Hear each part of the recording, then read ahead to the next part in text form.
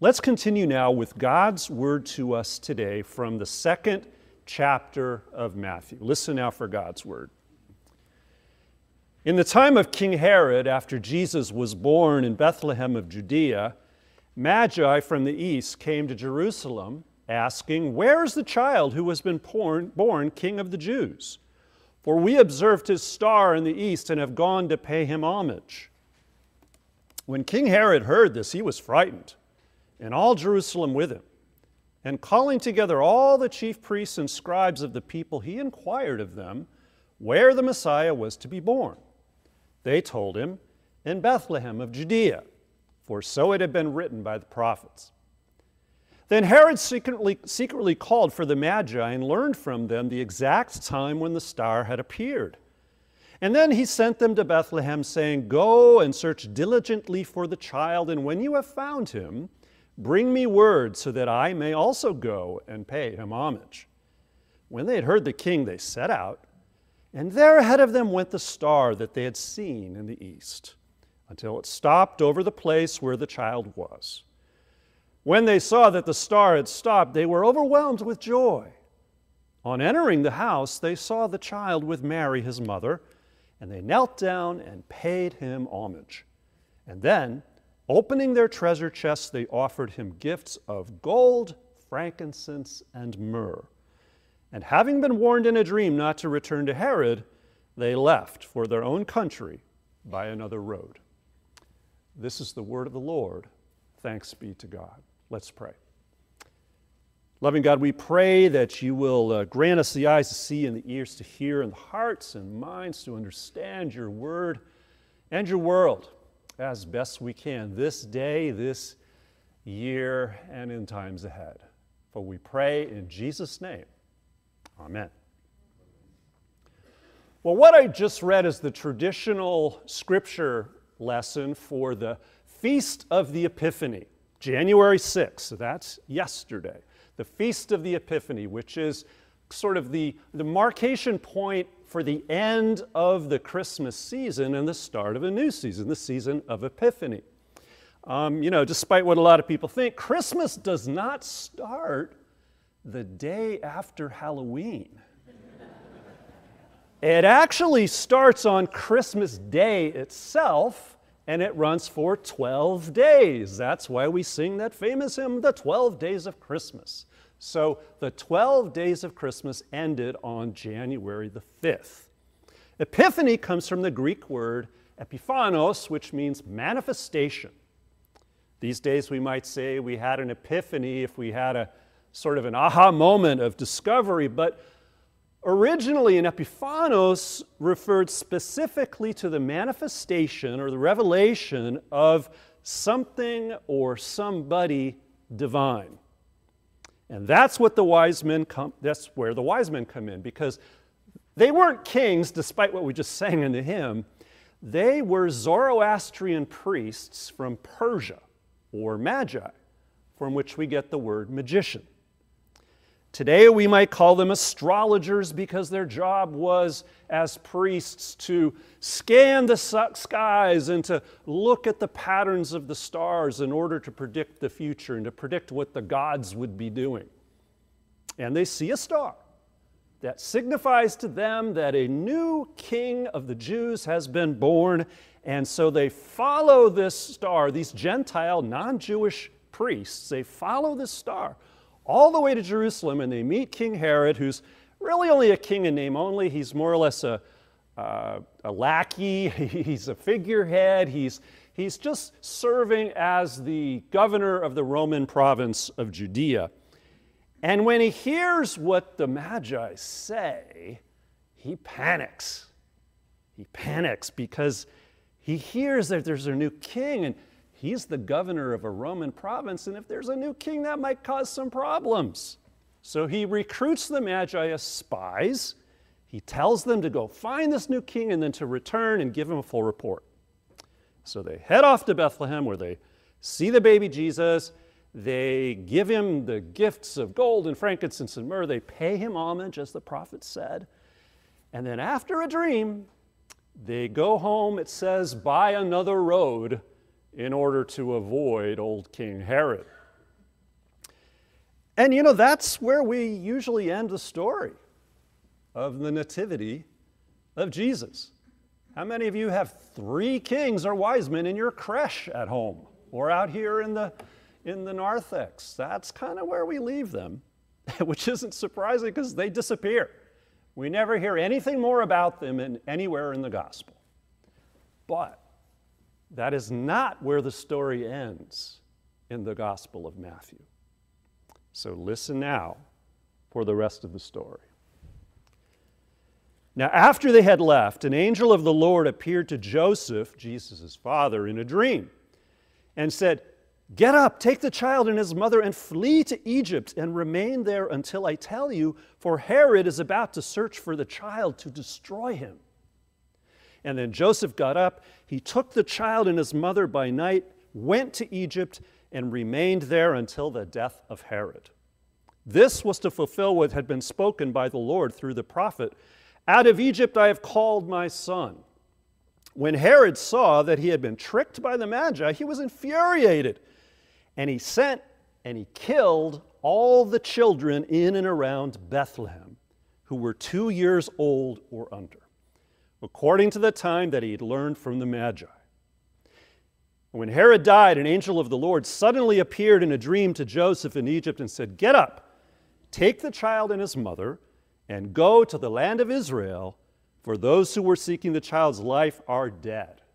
And then Joseph got up, took the child and his mother, and went to the land of Israel.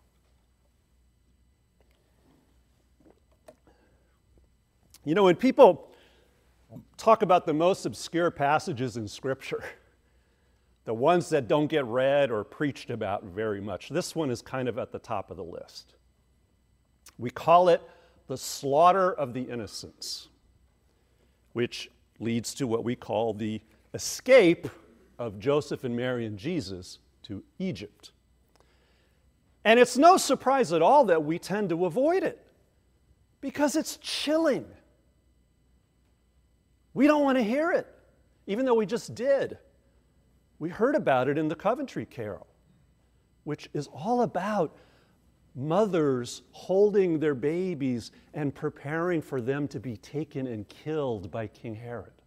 That's what that song was about. And it's beautiful music, but it clashes so much with our long cherished images of Christmas. But there it is in the Bible. So what are we going to do about it? Well, first, remember that the Gospel of Matthew was written some 40 years after Easter, after the death of Jesus, the resurrection of Jesus. Most likely it was addressed to an audience of Jewish converts to what later on became called Christianity. So these were Jews who were following Jesus. So it's full of ideas and images taken from the Old Testament. Chapter 2 alone, I basically just read almost all of chapter 2. There are at least 10 references to earlier events or prophecies that foretell how the Messiah is going to come. There's the star that symbolizes the birth of a king, which the prophet Micah had talked about. The place of Jesus' birth, that was in the book of Numbers. Micah talked about that the place of Jesus' birth would be in Bethlehem, the city of David. Isaiah says that Gentiles, like the Magi, are going to come from the east to worship and pay homage to the Messiah in Judah. And in Jeremiah, there's a story or a prophecy about the massacre of children that is going to happen when the Messiah dies or is born. And then there's all these references to Moses. Did you catch them? All these references to Moses, who himself was born at a time when a king killed all the babies of the Jews in Egypt. And he was rescued by his sister named Miriam, which is Hebrew for Mary. And then he grows up, he survives, he grows up, and then he leads his own people to salvation, to the promised land out of Egypt, just as the baby Jesus goes out of Egypt with his parents to lead all people to the kingdom of God. Now, Whether this slaughter of the innocents actually happened, we don't know. It's only written about in Matthew's gospel. We don't hear about it in any other historical record. But even so, history is full of events just like it. And the Bible itself isn't shy at all about describing atrocities committed by tyrants. So disturbing as it is, we need to pay attention to it and not just try to tame it or over-sentimentalize the events surrounding Jesus' birth into a sort of a Hallmark card. Because for the light of the gospel to shine fully, we need to be honest about the darkness in which it shines. And that's why I chose to preach on this difficult passage today. A lot of preachers try to avoid it.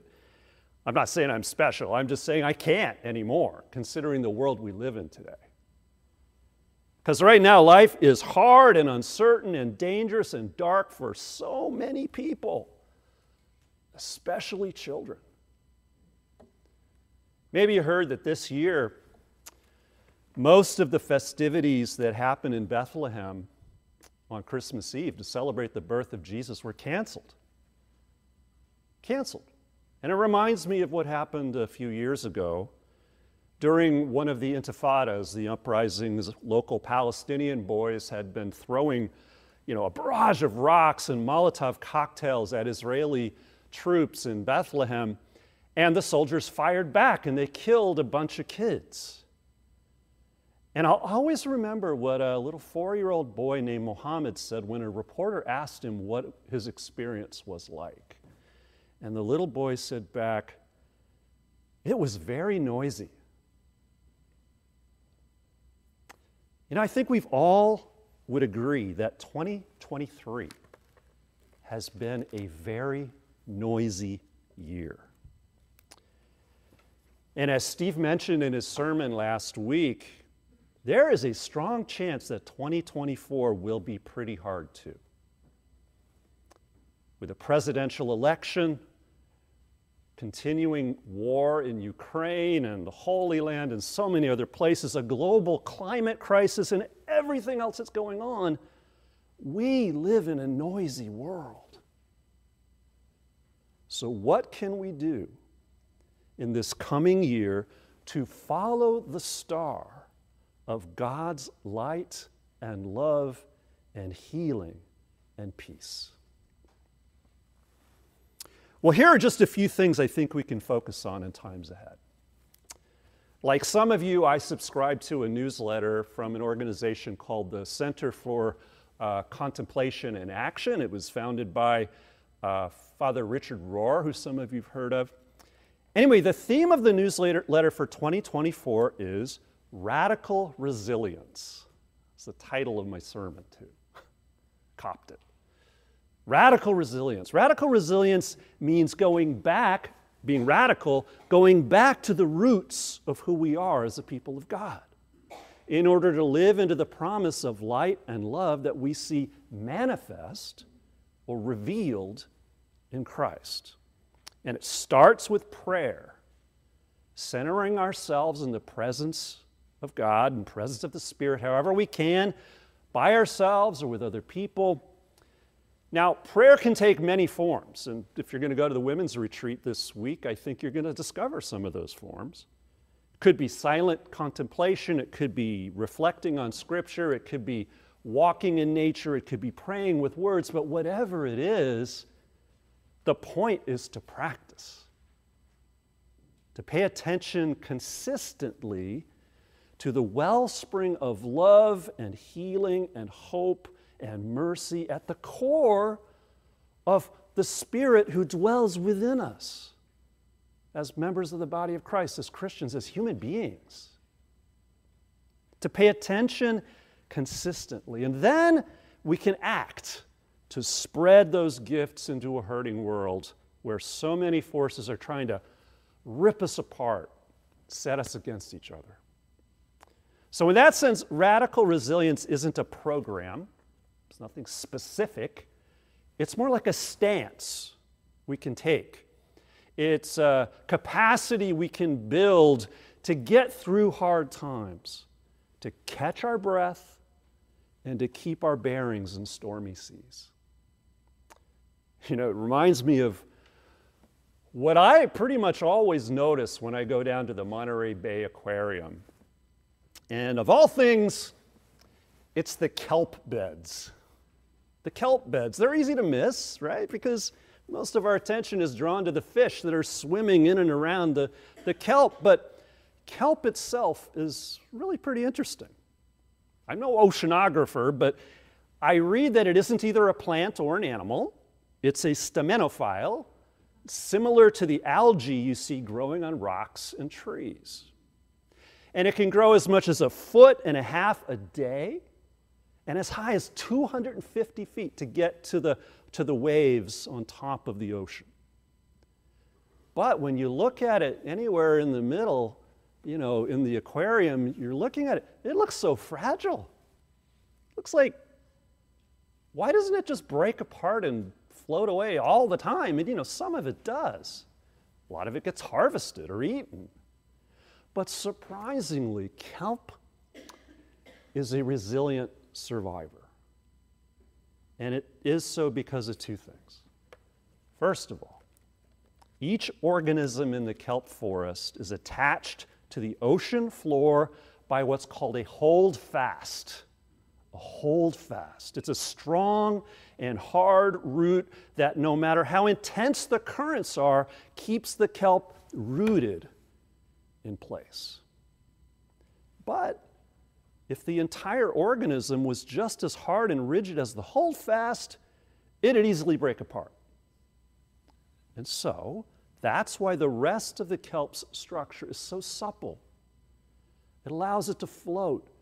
It allows it to move with the rising and the falling of the seas without losing itself. And that's what the call to radical resilience is, too. As followers of Jesus, we can be deeply rooted in the spirit of love so that we can move and act graciously in the midst of rough times. And that leads me to another practice for this new year. And that is not to be rigid. Not to be rigid. To get stuck in either or thinking, either you're one of us or one of them, either you're good or you're bad, and all the rest. I mean, the Bible says that one of the great Christian virtues is humility. In Philippians 2, Paul writes, "Do nothing from selfishness or empty conceit, but with humility of mind, putting your brothers and sisters' interests ahead of your own." That means in part to be open to hearing what other people have to say. They might be wrong. You might be wrong too. But be humble and open-hearted. And sometimes, maybe even a lot of the time, and I need to learn this for myself, it's good to just pause a moment to breathe before you react. You know, I heard a podcast the other day with the scholar Heather Cox Richardson, and she said this: in times of conflict over politics or anything else, take a deep breath. Because bad actors want your attention quickly, and they want you to make quick decisions. But of course, quick decisions in politics, as in lots of other realms in life, are often bad decisions. There's a lot of wisdom in that, a lot of truth in that. And it brings me to one last practice we can try this new year. And that is simply to treat one another as human beings, as God's beloved children. You know, among the other distressing results of the Palestinian-Israeli conflict, and there are so many distressing things, One of the most distressing to me is how immediately so many people just sort of jumped into defending their preconceived ideas or prejudices, whether from ideology or whatever it is, experience. And I understand it. It's human to do that. We go to what's familiar. But it can also dehumanize and diminish the voices and the suffering of others. And as Paul writes, when any of us suffer, we all suffer together. The other day I came across a quote from Valerie Kaur, who's a Sikh American human rights activist. I posted it on my Facebook too, if you want to look at it. It fits so well, too, whatever religion you are, but it fits so well with how we as Christians are called to act and react with love for all people in the face of tragedy and trauma. And I'm going to read it in full. She writes, or she says, "Our most powerful response to the violence in Israel and Palestine is to refuse to surrender our humanity. You will be told by some that the deaths of Israeli children are unfortunate but inevitable because Israel's occupation of Palestine is brutal and wrong. You will be told by others that the deaths of Palestinian children are unfortunate but inevitable because it is the only way to keep Israel safe from terror, and Hamas brought this on its own people. You will hear, our aggression is the only response to their aggression. Our fear more justified than their fear. Our grief more devastating than theirs will ever be." And she goes on, "But the hierarchy of pain is the old way. The moment we allow our hearts to go numb to the deaths of any children is the moment we shut down our humanity. I don't know the solution to the conflict in Israel and Palestine, but I do know the starting point for any solution is to grieve their children as our children. To grieve their children as our children. It is the only way to break the cycle. To ask, what does love want you to do?" End quote. And you know, that's a question we can all ask ourselves in almost any context. What does love want me to do right here, right now? So as we come to the communion table, or as it was often called in the early church, the feast of love, as we come to be fed ourselves, let's prepare ourselves to feed and love each other and one another and other people in this season of Epiphany, in this new year, as we seek to follow the morning star of God's grace. In Jesus' name, amen.